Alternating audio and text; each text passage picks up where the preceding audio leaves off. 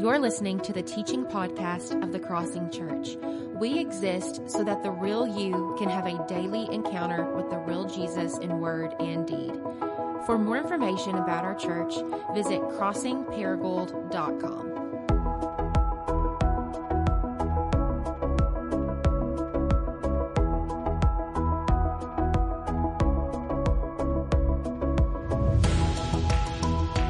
If you have a Bible, let me invite you to go to Matthew chapter 16.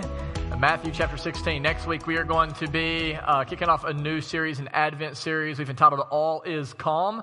But this week, we are going to come to a conclusion in our series that we've entitled The Invisible War, a series where we've been learning together how to fight against the world, the flesh, and the devil. And if you are a guest today, I want to welcome you again. My name is Jared. I'm one of the pastors here, and on behalf of the pastors and members, we are glad that you are here.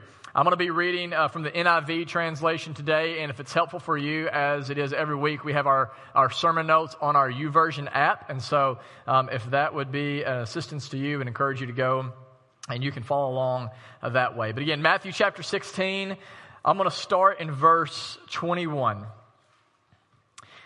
From that time on, Jesus began to explain to his disciples that he must go to Jerusalem and suffer many things at the hands of the elders, the chief priests, and the teachers of the law, and that he must be killed on the third day and be raised to life. Now, I just want to stop right there and ask a question. Why is it that Jesus had to suffer and die? If Jesus really is God in the flesh, if he is perfect, if he is sinless, if he can do whatever he wants, whenever he wants, why is it that he must go to Jerusalem and suffer many things and must be killed and then raised on the third day? And in short, what you need to know this morning is the reason that this had to happen, and this is a unique message only to the Christian religion, but what the gospel tells us is that every single person in this room, right, including me, is a sinner. We have all sinned. We have all fallen short of the glory of God. And our sins, the Bible is clear, the wages of our sin is death, which means all of us in here, when we have sinned, we have accrued a debt against God that is so large, the only way that we could pay for that sin is through our life. But God, rather than making us die for our sins, actually sent Jesus Christ in our place to make a payment for our sins through his very life. Jesus went to the cross and he shed his blood for you and for me so that no matter who you are or where you come from today, no matter what you have done or have not done, you can be forgiven and freed. Like, this is the gospel message. And we know that the check that Jesus cashed with his body cleared because 3 days later he rose from the dead, conquering sin, death, and hell so that you and I can stand before God one day holy, blameless, and accepted. This is the best news on the planet. It is the gospel message, but Peter here, he doesn't get it. Because after Jesus saying this in verse 22, it says Peter took Jesus aside. So can you just imagine Peter doing this? Like, hey, Jesus, you got a moment? Like, come over here with me. And Peter, he apparently thinks he's going to teach Jesus a few things here. And so he says to Jesus, it says he begins to rebuke him. And he says, never, Lord, this shall never happen to you. But verse 23, Jesus turned and said to Peter, get behind me, Satan, which sounds like a pretty bad day for Peter. I would say at the top of the list of things that I hope Jesus never calls me, one of them would be Satan, right? That's not an endearing term.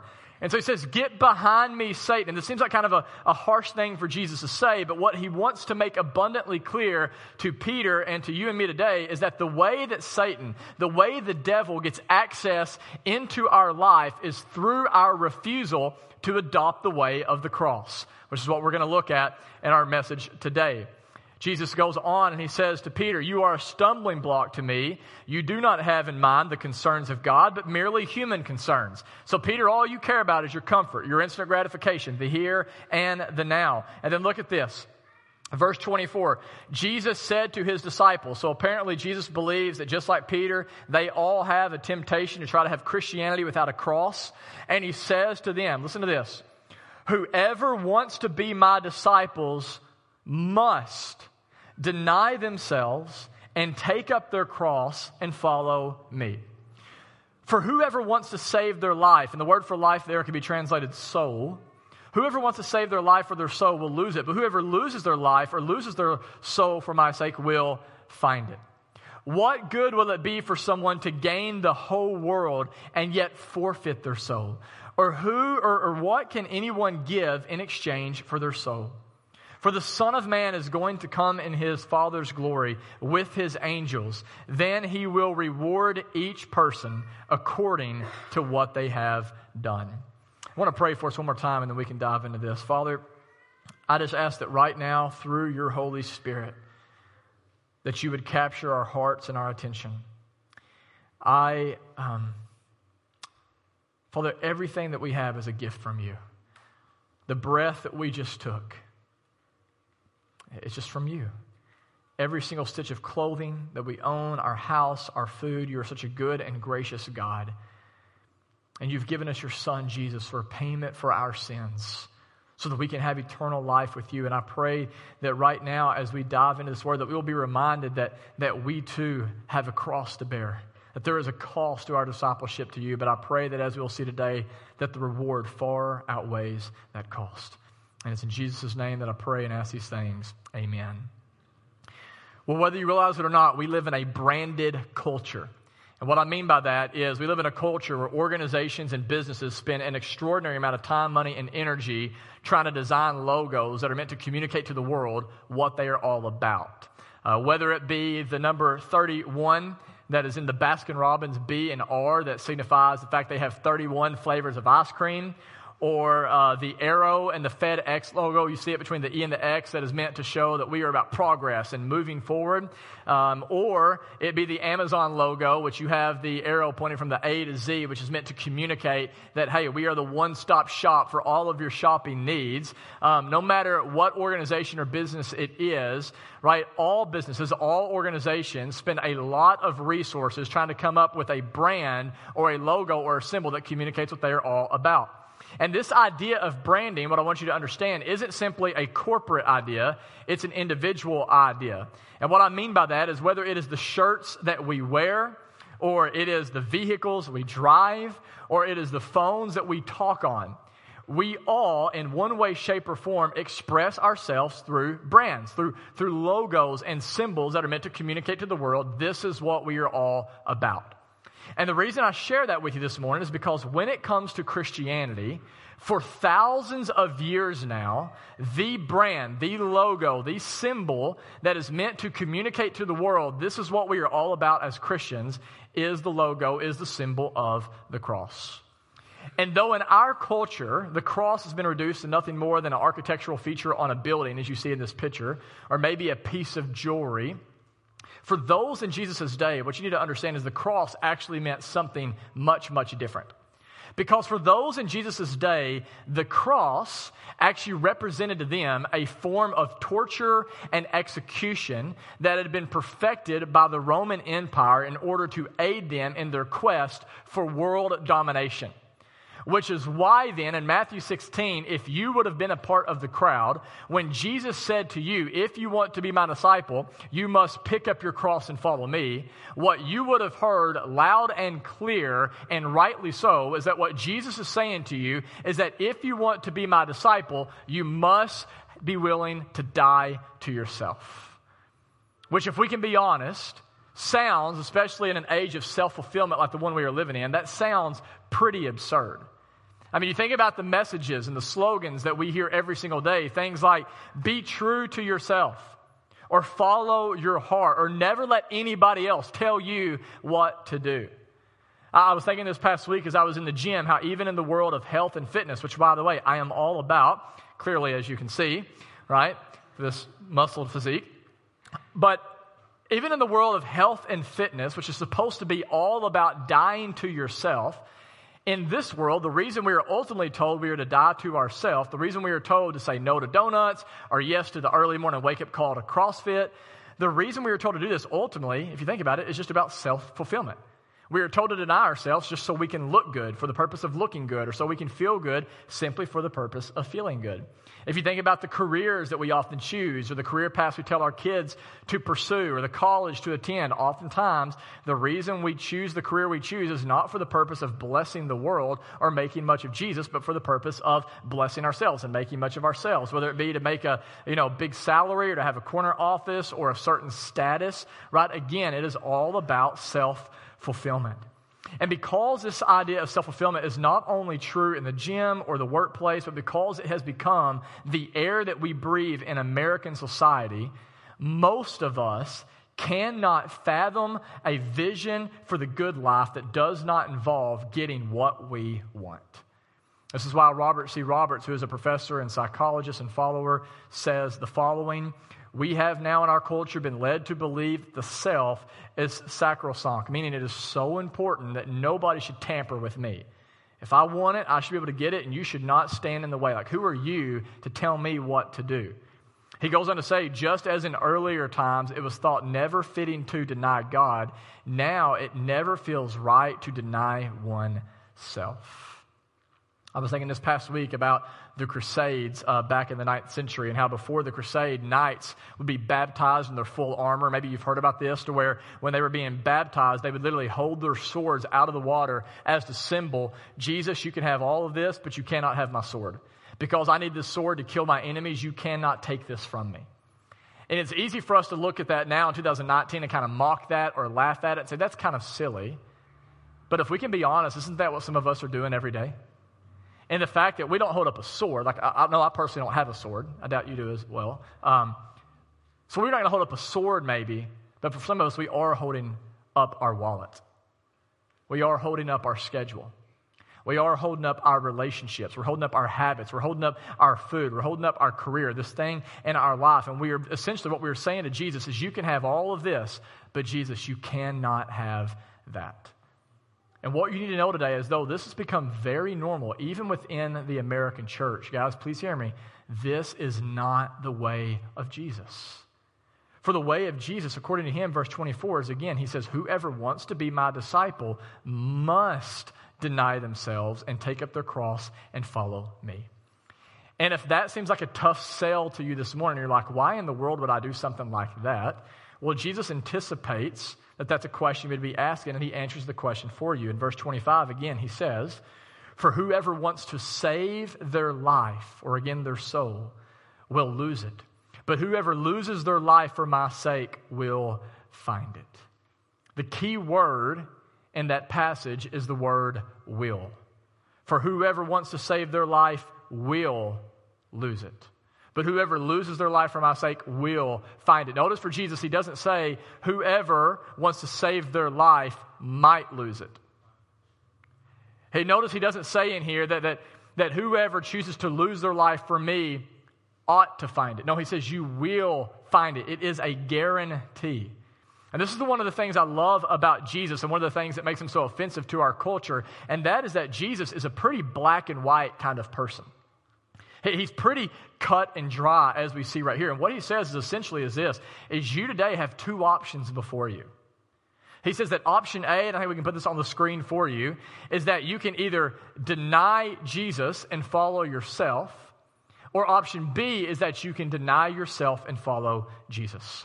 And if you notice, these have radically different results. One of them results in, as you can see, losing your life, and the other option results in you saving your life. With that being said, what I want to do in the time that we have left is I want to take a few moments, and I just want to walk through this and consider the implications of it in our day-to-day life. And so if you look back at the screen at option A, what we see is that when we deny Jesus and follow self, there are at least three things that happen to our soul or to our life. The first one is this, is when we choose to deny Jesus and follow self, we become unsatisfied. In Ecclesiastes chapter 3, verse 11, Solomon says that when we were born, God placed eternity inside of our hearts. I want you to think about that. What that means is no matter where you came from or when you were born or how old you are, when you were born, God placed in you a desire for something eternal, something that cannot fade away, which means when you were born, God placed inside of you a desire for himself. And what that means, therefore, is when you try to fill this gap of eternity with something or someone apart from God, if we try to find satisfaction and fulfillment in things like beauty or our career or fitness or our accomplishments or our marriage or our kids, you ultimately never will find satisfaction. This is why in the words of the great Augustine, he says, our hearts are restless until they find rest in God. Because at the end of the day, please hear me, there is nothing apart from a relationship with Jesus that will satisfy the ravenous hunger in your soul. And this is something that I've just been learning the hard way in my life. I think about how whenever we planted the church 7 years ago, there was just 6 people in the church. And because I tend to be somewhat of a performance junkie, because I can tend to believe that I'm valued by my accomplishments, I remember us planting the church and thinking to myself, if we could just get 75 committed adults, I'd be happy. Because 75 was the average size church in Arkansas. That's where that number came from, by the way. I did my research. If I can just be average, I'd be happy. But then we get 75 people, and what do you think happens? You think I was satisfied? It's like, no, man, we need to get 100. Triple digits, that sounds pretty good. But you get to 100, eventually you're like, no, 85% of churches in America never break the 200 barrier. So if we can get more than 200 people actively involved in our missional communities, then I'll be happy. And then we broke that barrier. And then it just kind of continued. I thought, okay, if we get to 300, then I'll be happy. And we got to 300. Well, if we get 400 people in missional community, we broke that barrier. And what happens in the process is every time I would raise the bar and I would reach the bar, guess what would happen to the bar? It would just raise again. And here we go again. I didn't have time to even celebrate anything. Just continue to pursue, continue to run after. And every time that I would get to this level, what would happen is I wouldn't become more and more satisfied. I would become more and more in want of that thing.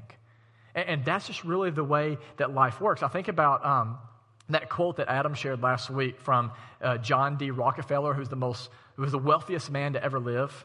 And when someone once asked John D. Rockefeller, hey, how much money is enough? Do you remember his answer? What did he say? Just a little bit more. You ever feel like that? Like, I know I do. Like, I don't want to be a millionaire. I don't even necessarily feel like I need 6 figures to be happy. But I do feel like I need a little bit more than what I got. Just a little bit more. If I can have just a little bit more money, like maybe another $100 a month, like that'd be pretty sweet.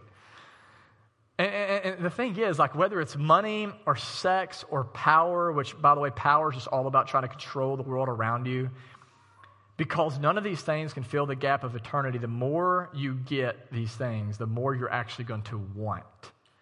And the result is you will find yourself on this treadmill where you will run after satisfaction with all of your heart without ever getting any closer to it.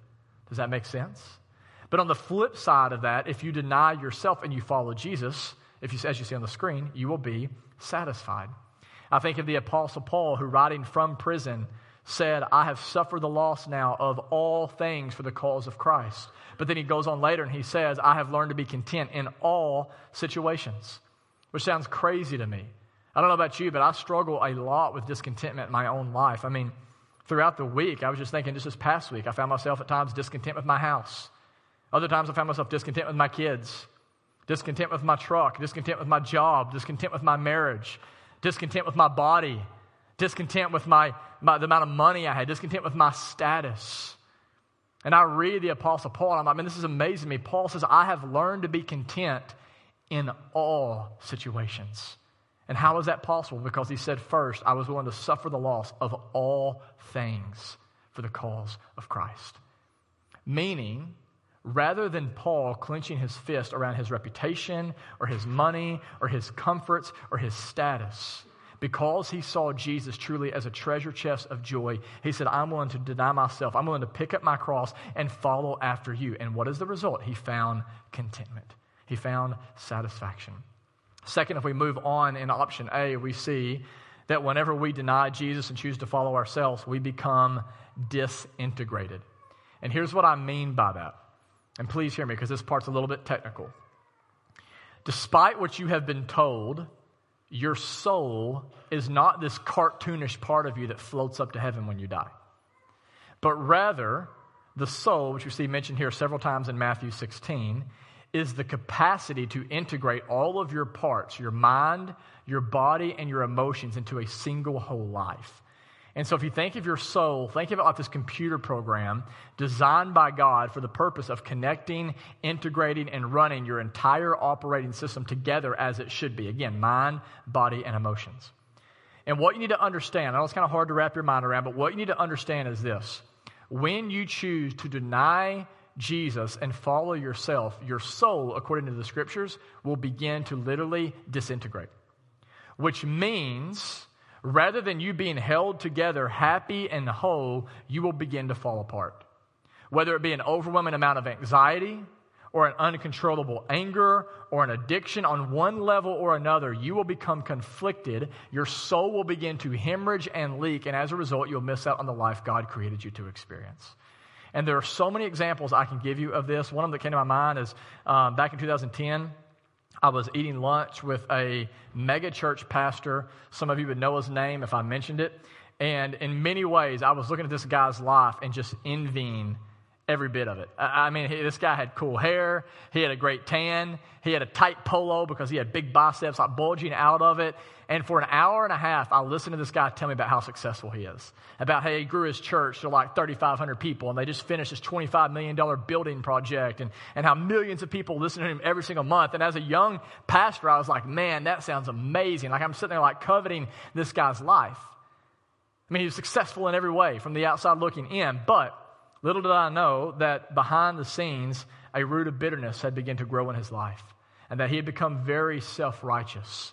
He even at one time accidentally called a friend of mine, and he overheard him cussing his wife on the other line. It just became this uncontrollable anger. His preaching began to get this harsher and harsher tone, and as a result of all of this, because he was one man on the stage and a completely different man behind, what happened is his soul literally began to disintegrate, to where his relationships would fall apart, his head became disconnected from his heart, his body began to fail him, and now, despite the fact that he had this magnificent home on the beach, at a relatively young age, he now finds himself in a nursing home with a mental disorder. I mean, it is a picture, literally, of a ruined soul. And it is what Jesus is getting at here in verse 26 when he says, what good is it for someone to gain the whole world if in the process they forfeit their own soul?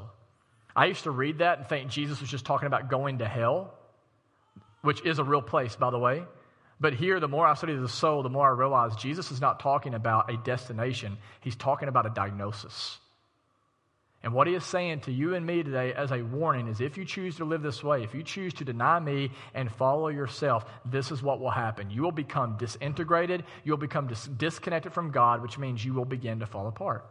But on the flip side, if you deny yourself and follow Jesus, notice he says what happens. You will become integrated, which means rather than you traveling through life like a car without a steering wheel, your soul will become this healthy center that organizes and guides you in every single area of your life. And it's so important that we get this today because, listen, some of you have begun to believe the lie that if you're going to be happy, you've got to change all your circumstances. Does that make sense? And so you've been told that if you're going to be happy and whole, you need to reorder the world around you the way you want it. But according to Jesus, again in Matthew 16, happiness and wholeness comes not by reordering the world around you, but by you reordering yourself around Christ. Like that's what we see here. And again, this is something as a 36-year-old man, I still have a ton to learn, but this is something, again, I've kind of had to learn the hard way because I can tend to be somewhat of a perfectionist. Right? Like I can be, for example, I got to use someone's river house this past week, and there's a beautiful scenery like outside the door, but I could barely even focus on it because there was a smudge on the glass, and it was like I need to get that like, it's like I couldn't see the forest because of smudge kind of thing. Does that make sense? And so it's like, it's just that's just me, man. I come home and it's like there's a piece of dust on the floor or trash or whatever. The rest of the house can be immaculate, but it's like I got to clean that up before I can relax. And so because that can be somewhat my personality, what I have found myself to do in my life is to think that, like, if I can get rid of all the trouble out there, if I can get rid of all the messes, like, then I will be happy. Like, am I relating to anybody else in here? Or is it just me? Am I the only one? And so what happens then is if this is you, you know this, your life becomes like a game of whack-a-mole. Right? You ever played that at Chuck E. Cheese or wherever else? It's like the mole pops up and bam, you whack it. Like that's just my life. Like problem, bam, like solution, boom, whatever. Then like another one comes up and it's just exhausting. And if that's the way you live your life, listen, if you believe that happiness and wholeness comes from you reordering your life all in such a way that it's around you working just the way it should be and then you can be happy, your happiness will be nothing more than fleeting moments. Like you will never experience what you have been created to experience. But on the flip side, if you will deny yourself and choose to follow Jesus, your soul will be centered around God, which, listen to me, which means even if your world is falling apart around you, even if there is a mess, even if your teenagers are falling off the tracks, even if your relationships seem to be falling apart or financially you're having difficulty, even if you're experiencing infertility or you've lost a loved one, you will still be able to hold it together because Christ will be the glue of your life. And I saw a beautiful picture of this just yesterday. As some of you know, I lost a friend / brother / fellow pastor recently, Randy Sheets. Some of you have heard me quote him in the last couple weeks. He's actually supposed to come in town and preach in February for us. Lives in Washington, but left behind a beautiful wife and 4 beautiful kids. And yesterday, as I was watching his wife get up and talk at the funeral, she literally got up, and she was crying and she was grieving, but all she could talk about, Adam saw it as well, is just how good God is and how thankful she is that God gave her 11 years with her husband. I mean, she just kept saying over and over, God, you're so good to me. Thank you. You're so good. I'm so amazed by your grace. And I was watching it with my wife, and my wife said, if I wasn't a Christian, I would have looked at her and been like, she's crazy. But the reality is, you know what's going on in that moment? She's experiencing a peace that surpasses all understanding that Paul talks about. And you know why? Because she's a woman who has chosen time and time again to deny herself and follow after Jesus. This is just the life that he has on offer for us. Finally, if you look at option A, if we deny Jesus and we follow ourselves, we end up in slavery to our want. And what I mean by that is you eventually come to a place where you have to do what you want to do. If you remember, I said a couple weeks ago, freedom is not the ability to do what you want. Freedom is the ability to not do what you want. It's actually the ability to say no to your disordered desires that are turned in on themselves and away from God. But whenever you choose to follow self and deny Jesus, you become a slave to your desires, even if it's not good for you, even if it's not good for those around you or those whom you love and care about. Your desires become a slave, a master that drive you around and tell you where to go and what to do. And an easy example of this is substance abuse. We've all been impacted by that in some way. But it's also true of the socially acceptable addictions like work, fitness, social media, pornography. I mean, just pick your cultural narcotic. And it's a slavery because, listen, as long as your happiness is dependent on you getting what you want, you're never going to be happy. And you know why? Because one, sometimes the things you want will actually kill you. They're actually not good for you. You think they are, and you're limited sight, but they're not good for you. And two, even if sometimes you do have things that are good and beautiful and true that you want, guess what? Because we live in a fallen world, you're not always going to get that. I think of the great theologian Carl Rayner, who once said, in this life, all of our symphonies remain unfinished. This is an imperfect world. You're not going to always get what you want. And therefore, if your happiness is rooted in your want, you will become enslaved and imprisoned by those wants rather than being set free to live. But on the flip side, if you look at option B, if again you deny self and you follow Jesus, you will be free from the domination of want. You'll actually come to a place where, guess what? You'll be able to have peace and joy and contentment even if you don't get what you want. Can you imagine that? I began to think about this past week with the dynamic between my 2 boys. I have 3 kids, 2 boys, and right now the boys are really big into Legos. And they just kind of have all their Legos in this one big pot, and they'll start playing with them. And right now they're really big into the Avengers. And so there'll be, for example, an instance where they both want to play with the Iron Man Avenger, right? Character, Lego character. And because there's only one Iron Man and 2 kids, it basically ends up creating World War III. And you would think, as a father, like a good parenting technique would be like, hey, you know, you can have it for 15 minutes and you can have it for 15 minutes and all will be well. But that just does not work in my house. Maybe in your house, not in my home, right? And so what will happen is eventually, right, I watch this dynamic unfold where whoever does not get the Iron Man loses their mind. I mean, literally, like, their life is ruined. They're like, just kill me now. It's like, it's over. You know, I mean, it's like, it's crazy. And I mean, they literally go insane until you give them like an apple juice or whatever. And they're just like, you know, like, okay, you're fine. And then they go off. But for a while, I mean, they go crazy. And the reality is, if some of us can be honest, like, we're not that different as adults. Like, do you realize, like, the goal of a disciple of Jesus is to come to a place where you move beyond that childish selfishness? Like, that's the goal. The goal is to come to a place where, guess what? Even if I don't get the Iron Man, even if I don't get the dream job, even if I don't get the house I want or the car I want or the life that I thought I wanted, guess what? My day is not going to be ruined. My week's not going to be, my month, my year is not going to be ruined. The goal for us, guys, is to grow up beyond the place where we are dominated by our want like a little kid. And the reality is, listen, for some of you in the room, that if you can just be honest, you are growing older, but you're not growing up. And what I mean by that is you are still living in a way that you're being controlled by your wants. And if that is where you are today, again, the invitation from Jesus is what? To come and to die to yourself. To realize that true happiness and true wholeness, despite what you've been told by the world, does not come from getting what you want when you want it, but it comes from submitting your wants and your desires and your whole life to Jesus. And know that when you do, you find life that is truly life. With all that being said, and we're about done this morning, but to recap and to summarize what I've just said, if you deny Jesus, and you see it on the screen, if you deny Jesus and you follow yourself, you will become unsatisfied, disintegrated, and enslaved by your wants. This is what Jesus means when he says you will lose your soul. And it is why Dallas Willard is famous for saying, when you follow Jesus, it will cost you, but it will actually cost you far more to not follow Jesus. But on the flip side, if you will lose your life, notice Jesus says in the passage, you will find it.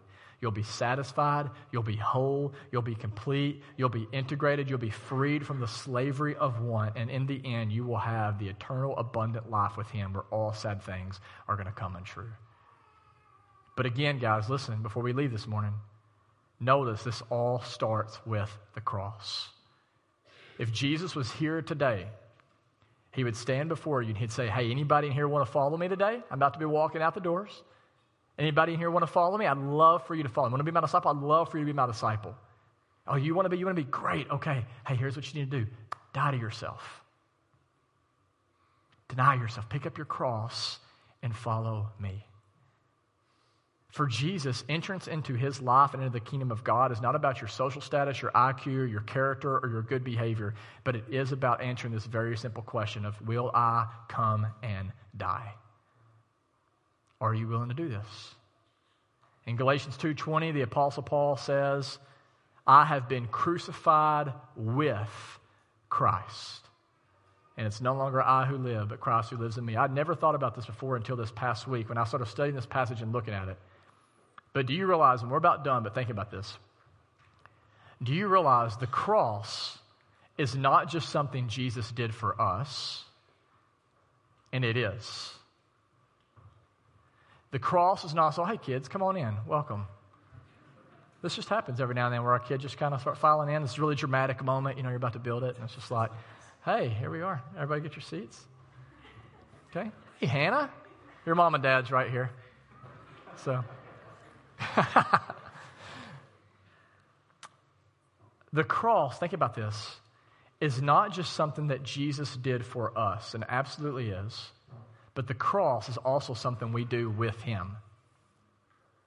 The cross is not just a theory of atonement, and it absolutely is, that Jesus went to the cross and he paid the penalty for our sins, which is death. But the cross is not just a theory of atonement, it is also a practice in our lives. The cross is not just an event in the past life of Jesus, but it is also a way of life in the present for you and me and everyone else who wants to be a disciple of Christ. And so with that being said, as we come to a close in our series, The Invisible War, and with it our fall-long practice, the question is, how do we actually do this? Fight against the world, fight against the devil, fight against the flesh. I've been hearing it over and over, but how do we actually do this? And the answer is quite simple. We come and we die. We come and we die. What a paradox. Who ever heard of winning a war through surrender? We come and we die.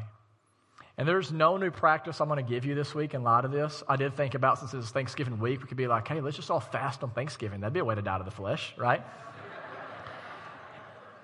And so, not going to do that.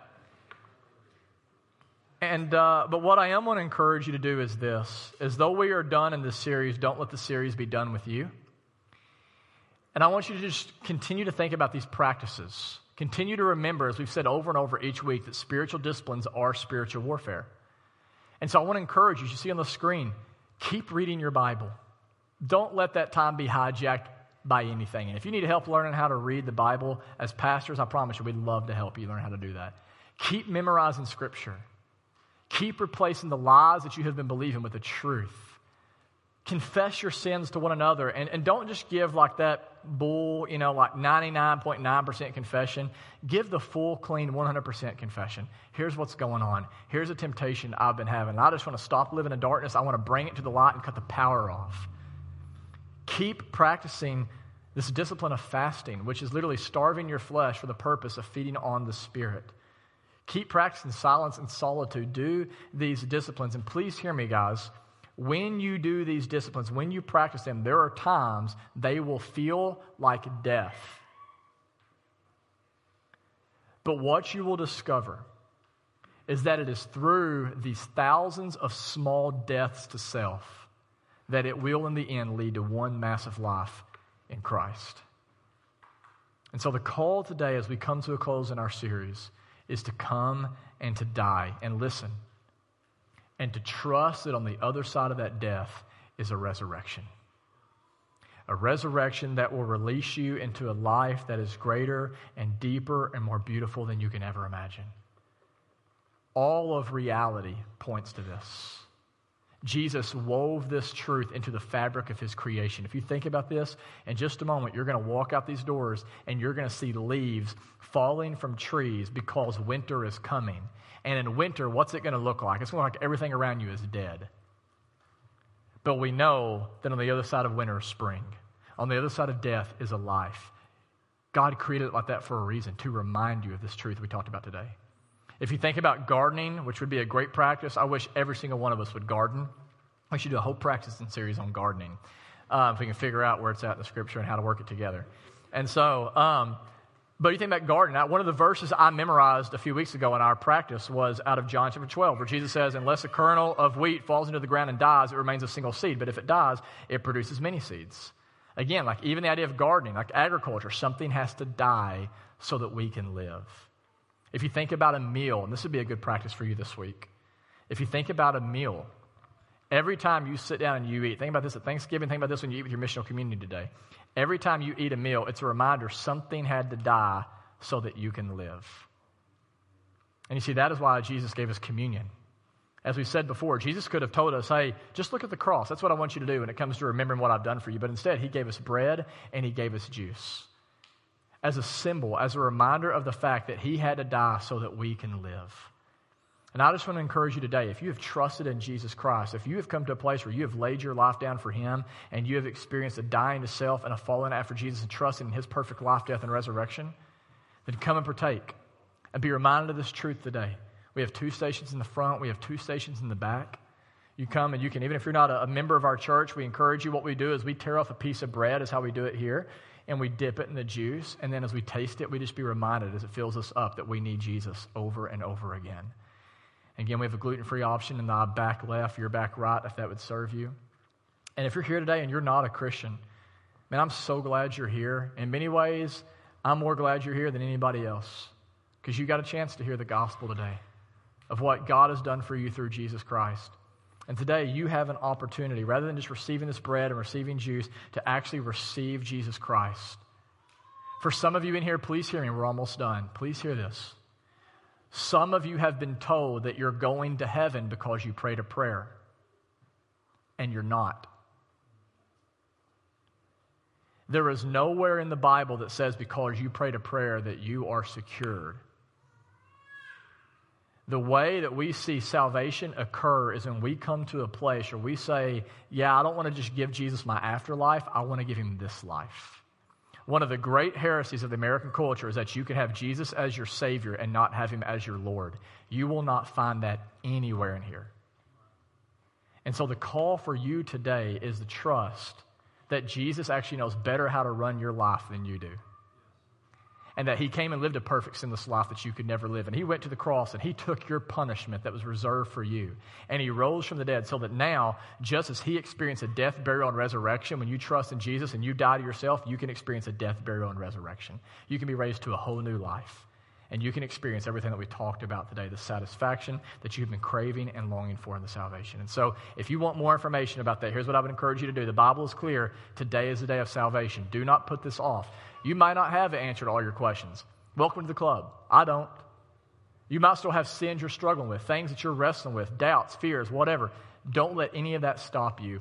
You come with the empty hands of faith to Jesus, and I promise you, he will meet you where you are with his grace and his mercy and his love. And you will experience in him everything that you're longing for.